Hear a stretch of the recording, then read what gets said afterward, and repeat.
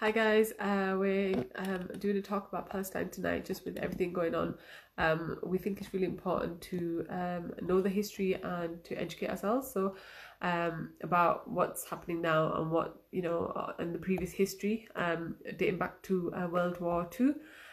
We will be joined by Sister Juwaria. So I'm just trying to get her on. Excuse me, we'll be joined by Sister Juwaria from Friends of Al Aqsa. She is very passionate about Masjid Al Aqsa, and we've got her on. Yes, Salam, welcome to the live. How are you? Good, alhamdulillah. So we finally did it. I know we've been having a few technical issues this evening, haven't we? Juwaria, let's get straight into it. So you are a representative of Friends of Al Aqsa. So who are you guys? For those out there that don't know anything about Friends of Al Aqsa. Okay, so Friends of Al Aqsa is a non-profit making organisation, and it's concerned with defending the human rights of the Palestinians, and it also protects our most beautiful and sacred Masjid Al Aqsa. Fantastic. It's definitely Masjid Al Aqsa and the Palestinian people need as much support as they can get, especially with the current situation there. So let's talk about the sort of the brief history. How did everything start? Okay, so this is just a very brief overview. So the whole state of Israel was created basically when Palestine was under the control of the Ottoman Empire. The Muslims, the Jews, the Christians, they all lived relatively well together. Muslims were the majority. There was over 80% of the Palestinians. But soon the Ottoman the empire collapsed and Palestine came under the control of the British. Now, soon after the World War One, Britain declared that it would give its support to make Palestine the kind of national home for the Jews. This was called the Balfour Declaration. So from then, Jews started to immigrate into Palestine, and lots of them. And as you can imagine, there was a lot of tension between the Palestinians and the Jews. Now, after the Second World War, Britain did try and reduce and stop that immigration of Jews, but that just did not happen. And finally, Britain just gave up and handed Palestine over to the UN. Now, the UN in 1947 was just newly formed, so they decided that they would resolve this problem by partitioning Palestine. So they decided that they would give 55% of that land to the Jews, who only represented not even a third of the population. Now, that 55% contained a lot of the main cities, so the Palestinians rejected that. They don't like that offer at all. However, the Jews went on and they started the ethnic cleansing of Palestine. Now, you probably heard of the Nakba that happened roughly about 70 odd years ago, and they started to kind of force the Palestinians out of their homes. This really was a catastrophe. Over 500 Palestinian villages were razed to the ground. They were set alight, and Palestinians were driven out of their house. I think it was like 13,000 Palestinians were killed. There was 700,000 Palestinians that were left as refugees, and a lot of these refugees, and even today, have no right. Well, they do have the right to go back. However, they are denied this right by Israel, and a lot of these Palestinian refugees, they still got their keys. They still have that hope that one day they can go back to their homeland. We have to remember that the Palestinians make up one of the biggest populations of refugees in the world. So this Nakba, this land grabbing, taking this land illegally, never stopped, and it kept happening and it's even happening today. So this is a very brief history of the state of Israel. Gosh, it's really heartbreaking just listening to that. So we've seen a lot on social media about Sheikh Jarrah, save Sheikh Jarrah. So how are the two linked? Can you give us a bit of background about that? Yep, so Sheikh Jarrah is an area in East Jerusalem. It's very near Masjid Al Aqsa. Now, the residents of Sheikh Jarrah are made up of these refugees that we talked about from 1948. So when these Palestinians were driven out their homes by force, they had nowhere to go. So the UN and the Jordanian government, who had control of that area at that time, said to these people that you can go and stay in Sheikh Jarrah. You can make Sheikh Jarrah your home. But it never ever really became their home. They had constant threat of being evicted, of being thrown out that, out of that area of Sheikh Jarrah. Now, this has been ongoing since then. Even in 1972, a lawsuit was filed against the residents of Sheikh Jarrah by the Jewish settlement organisation, where they were claiming that the residents were illegally staying there. That land was never theirs, and we know that's not true because they were placed there by the UN and the Jordanian government. So they've always had this threat. But what's happened recently is that the Jerusalem District Court have said that they have to leave. And this is why we've been seeing this resistance by the residents who have stayed there all their lives. Many of them for generations have made that their home. They have nowhere else to go to, and now they're being evicted for no reason. And this is illegal. So this is what the resistance, the tension has been. We saw the video of the old lady, and she said that, like, every brick of this house that I have laid, I've made this my house, and now 70 years later you're telling me that this has never been my home. So this is what all the tension with Sheikh Jarrah is. Gosh. And is that just happening in Sheikh Jarrah, or is it happening in other areas as well? No, Shaf, it's happened. All the Palestinian areas are under threat or have been. This is the Nakba that we're talking about, this land grabbing, this illegally taking this land. These settlements go into Palestinian areas in the West Bank, in East Jerusalem, and they take this Palestinian land, which does not belong to Israel. So these illegal settlements have been happening all over Palestine. Actually, in the last recent months, there has been a huge increase in these illegal settlements. And we have to remember that 100% of these settlements are illegal under international law. They are recognized as being illegal because this land isn't for Israel to take. And you have to also remember, Shaf, that when they take this land, when this land is taken off the Palestinians, they are forced out their houses. Many of them are physically hurt, physically abused. Their livelihoods are taken, their farms are taken, they have no livelihoods left. The impact emotionally, physically it has on these families is totally devastating. When these settlements are made, these illegal settlements, special roads are made for these illegal settlements, connecting the settlements together, and the Palestinians are not allowed to use these roads. So it disrupts their education, their healthcare, even just going to hospital, because they can't use these roads anymore. These families are split up, and there's over 500 checkpoints for to go from one area to another, even just going to school. So it's not just a case of the settlement, but the disruption it causes to the lives of the Palestinians. I mean, these settlements, Israel controls 90% of Palestinian water. So in these settlements, they have 80% of natural water resources, while the Palestinians only get 20%. So this is all really shocking, the discrimination that they face. And I remember reading somewhere that, like, sort of is it 97% of the water is not drinkable in Gaza? Yeah, in Gaza, yes, and 97% of the water is unfit for humans to drink. And then with the electricity as well, isn't it? It's very limited, the amount of electricity given. Everything's very controlled. We'll go on to that. But sort of like, how is the Sheikh Jarrah situation related to Masjid Al-Aqsa? And with all these sort of things that we've been seeing on social media and on the TV, how is it connected?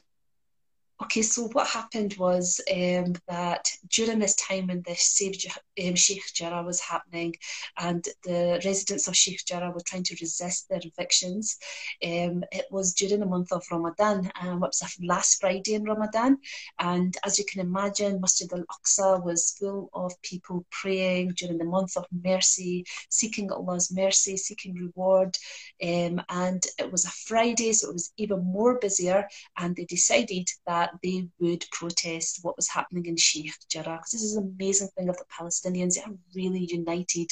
And when one group is suffering, they all get together. So they did a peaceful protest. And you can see the videos of the protest. They were just chanting and nothing else. However, what happened was Israel fired on these crowds. So what did these crowds do? They went back into Masjid al-Aqsa sanctuary. They wanted to seek refuge from this. And what happened was the next day was Laylatul Qadr, the most important night of the year, the most important night in Ramadan. So the masjid was jam-packed with people praying, children, elderly. And what happened was the masjid was stormed, and these people that were praying, they were fired upon again with tear gas and stun grenades. And this is what the violence was that we saw in Masjid al-Aqsa. And because of this, hundreds of people were injured, including children, including elderly. Gosh, and in terms of Masjid al-Aqsa, why is Masjid al-Aqsa so important to the Muslims? So, Shaf, Masjid al-Aqsa is the third most important masjid to the Muslims in the world. We believe it was the second masjid that was built after the Kaaba by Prophet Adam alayhi salam. It was our first Qibla, the first direction of prayer before it was changed to the Haram Sharif, to the Kaaba. We believe that so many prophets have prayed, recited, their imams have lived in Jerusalem, in Masjid al-Aqsa. It was a very place where Al-Isra wal-Miraj happened, when every single prophet prayed behind Prophet Muhammad sallallahu alaihi wasallam. This is where the ascension into the heavens happened. This was a place that our Prophet sallallahu alaihi wasallam said that, we shouldn't visit it. Muslims, if you're going to make a journey to any masjid, you should go to Masjid al-Aqsa. You should go and put your ihram on from Masjid al-Aqsa. You should go and assist Masjid al-Aqsa. This is a status that our Prophet sallallahu alaihi wasallam gave to Masjid al-Aqsa. And for that reason, lots of Sahabas, peace be upon them, they traveled to Masjid al-Aqsa because they knew the love Prophet sallallahu alaihi wasallam had for Masjid al-Aqsa. So it's a very special place. I mean, there is a hadith that there's not even an inch of Jerusalem that has not been touched by a prophet or an angel. So if you are blessed enough to go to Masjid al-Aqsa, wherever you read Salah or sit, you're going to be guaranteed that once there must have been a prophet that has sat in that very place. So this is so important to the Muslims. Oh, it sounds amazing. So moving on, I know we briefly touched upon Gaza. Yeah. So with, I should say Gaza, why is it referred to as a sort of open prison? Oh. So, Shaf, that's a really good question. So Gaza, the Gaza Strip is often referred to an open prison because life in Gaza is like prison. The waters, the air, the borders are all controlled by Israel. So even though Gaza is a Palestinian territory, they have no control. They have no authority. They're under the occupation. So Israel controls everything that comes in and out of Gaza. So because of this, they can't do export, import, and because they're very poor, the poverty is so rife in Gaza, and over 70% of people in Gaza rely on food aid, which is shocking. That's a very high percentage there. Because of this blockade that Israel has on Gaza, they're lucky, like you touched on before, if they get 3 or 4 hours of electricity every single day. And because of this, their water is unfit. 97% of the water is unfit for humans to drink. Because they don't have this electricity, they can't treat the pollutants in the water. And because of that, you can imagine the diseases that are quite common, especially in children. Now, we all know that the wars that have been happening and Gaza's been pounded so many times by Israel, and it's really brought Gaza down on his knees, and they've never really had a chance to recover. And because of this, over 90% of the children are either traumatized, malnourished, or have severe depression. And that's like over 90%, and that's absolutely shocking. So they've never really recovered, and now this war has started again. So this is life in Gaza. I mean, a lot of these people, the children especially, they don't know what freedom is. They've never seen even a day's freedom in their life. And you also have to remember is that Gaza is one of the most heavily, densely populated areas in the world. There's 1.8 million Gazans that have been squashed into or crammed into that small Gaza Strip. And that's why we have so much problems when this war happens. Gosh, that is, it's really, it's devastating to hear. And in terms of one of the things that, like, anyone that's ever been to Palestine, they always talk about how strong they are and how loving they are and how kind they are. Like, despite all Yeah. their trials and tribulations and everything they go through, the love they have and the love they have for their religion and the love that they have for the people and how welcoming they are. Everyone Yeah. always talks about that and just like how amazing they are. Just, you know, these Yeah. really remarkable people. May Allah make it easy for them.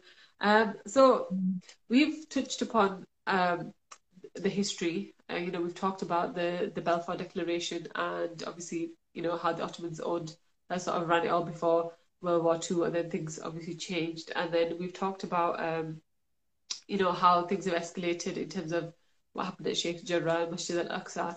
And obviously, you know, we are seeing the headlines and, you know, obviously everything that's going on in social media about the devastating attacks and the innocent lives that are being lost. Now, what can we do? You know, obviously it's so Okay. heartbreaking to see, but like in terms of us, what can we actually do to help the situation? So, Shaf, that's a really good question again. What can we do? So, this is a question that we get asked all the time because people feel really helpless. And I think you touched upon it yesterday. And the most important thing we can do is obviously dua, to have that faith in Allah subhanahu wa ta'ala. Now, Friends of Al-Aqsa, on their website, make yourself familiar with it. They've got lots of important resources and they always have the pointers what they want us to focus on. And it's really important we focus on our energies on things that are going to make a difference. So the first thing that we would advise, as you said yesterday, was dua. The second thing we want you to do is we want you to get confident in writing to your MPs. They are there to represent you.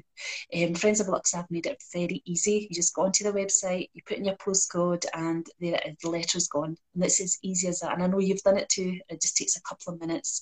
And now, when the Palestine happened, the problem in Palestine, in 3 days, I think there was 50,000 letters that were sent out to MPs, and there were MPs that had to reply, they had to make a statement, they had to respond, they had to represent, and I think that was such an amazing achievement, and we managed to do this, so we just need to get confident around that.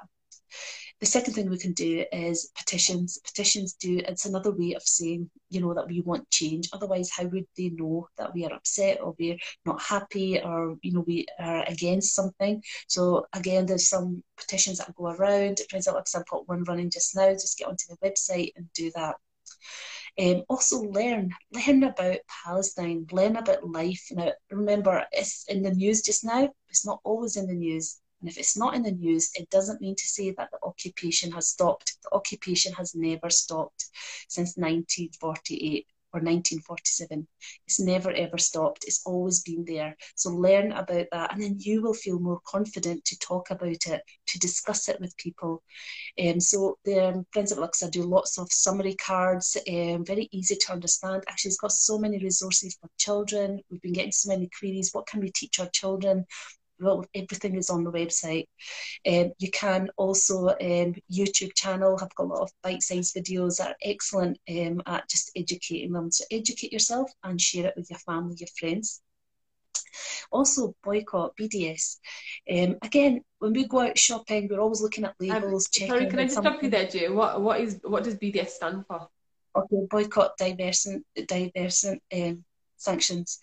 So basically what that means is it's going to boycott certain products. So you would go into a supermarket, you would check, is something halal, is something haram, is it suitable for vegetarians? So we're just asking you to do one more check. It's a check, has that product been ethically sourced? So you want to check that. If it isn't, then you just leave it. You don't need to buy it. And what if you're really brave, you can even write to the company and explain to them why you didn't buy it. And I think we need to get really good at that. To be honest, over the years, we have got better with checking the dates, campaign and things, but we can be even better. So when you're buying a product, just make sure that you see, has it been ethically sourced? Now, there's other things that Friends of Alexa want you to try and boycott. Again, all that list is on their website. Yep. Is there any sort of companies off the top of your head that you can sort of recall? Just to put you on the spot, Jay. Yeah. So there's a big campaign of boycotting Coca-Cola, and the reason is that Coca-Cola has a lot of factories in these illegal settlements. So we don't want to be buying Coke because it's on these illegal settlements. It's not ethical. So we don't. These settlements are illegal. They're wrong. They're taken from Palestinian land, and therefore we shouldn't. Now I think there's HP and there's also Puma. These are the ones that are going on just now, but it's all on the website, so have a look at that. Yeah. And can I just add about the Coke? It's got like 10 spoons of sugar in it as well, so you shouldn't be drinking that in the first place, guys. Stick to water. What are you doing? So you were saying, is there any other sort of things that we can be doing to help? So you can join the protests. There are protests that are happening every week just now. When I know there's a lot of people that are like, oh, it doesn't make a difference, but we heard it firsthand when we were live from the Palestinian, from Jerusalem, and what she said was that when I see those protests, it gives me hope that I'm not alone. And we saw those messages that have been coming out from Gaza as well, and they're thanking us, calling us brave. And that we're going out and protesting for them, and it says it makes us happy that so many people in the world are with us. So I think for that single reason is enough for us to go out and make that stand. Absolutely, and protests do work. Look at the whole George Floyd situation. Yeah, absolutely. Yeah, I mean, they put an immense amount of pressure on the American government to act. They had no choice but to act. The other thing I wanted to mention was it's just come out today. Unfortunately, it's all of the headlines where there's one individual, and unfortunately he he's let the team down a bit, if you like. He said some really inappropriate comments, and obviously the newspapers obviously have their own agenda, so that's been like spread across the news. And I think what myself and I'm sure Juaria will agree with me is that we need to conduct ourselves in a good way. We need to really watch how we say how we're saying things and the way that we say it. Using bad language and being abusive to to people is not that's not going to achieve anything. No. If anything, it gives people the opportunity to point the finger back at us. And unfortunately, there was thousands and thousands of people all across the world doing these marches, and you go to Daily Mail, and unfortunately, the headline is that guy who decided to make some really inappropriate comments. So yeah, just think about what you're saying. We get you're upset. We're upset. It's heartbreaking to see these images of young children being pulled out of the rubble, or whole families being wiped out. It's not easy to see. Of course it's not, and of course it hurts, but there's a way to go about things. Our Prophet ﷺ has told us how we need to behave, and the etiquette and the manners that we need to be using, and that's not it. There's no space for abuse or using, just being rude or behaving like that. There's just no excuse for it. No, you're absolutely right, Shabina, and we have to remember that we are not against the Jews, and we should not be bad to the Jews. We're against the policies of the Israelis when they're abusing the Palestinians, and so if we are standing up against this abuse, this racism, and we're doing the same thing, then that's wrong, isn't it? So you're absolutely right. We have to remember what we're standing for. We're standing for justice. So if we want to stand for justice, then we have to be just ourselves. Yeah, absolutely, 100%. Is there any other points that you want to make, Jay? No, I think we've covered quite a lot. I think just touching on, learn about Palestine. and learn to talk about it with confidence. I think a lot of people are too scared to even say the Palestine word, to even say Palestine. And remember, this is a country, this is a group of people that have been oppressed for years, and they really need that support. And how do we do that? We need to learn what that is and really connect with them and Masjid Al-Aqsa. Excellent, thank you so much. May Allah make it easy for our brothers and sisters in Palestine and elsewhere in the world where they're are being treated unjustly, whether that's in Yuga, whether that's in Palestine, in Syria, or anywhere else in Kashmir. May Allah make it easy for them in Burma, inshallah. Right, guys, so we're gonna finish it off there, and inshallah we'll see you back soon. Allah Hafiz. Yeah, Allah Hafiz. Thank you, Jory. Allah Hafiz. Thank you. Assalamu alaikum.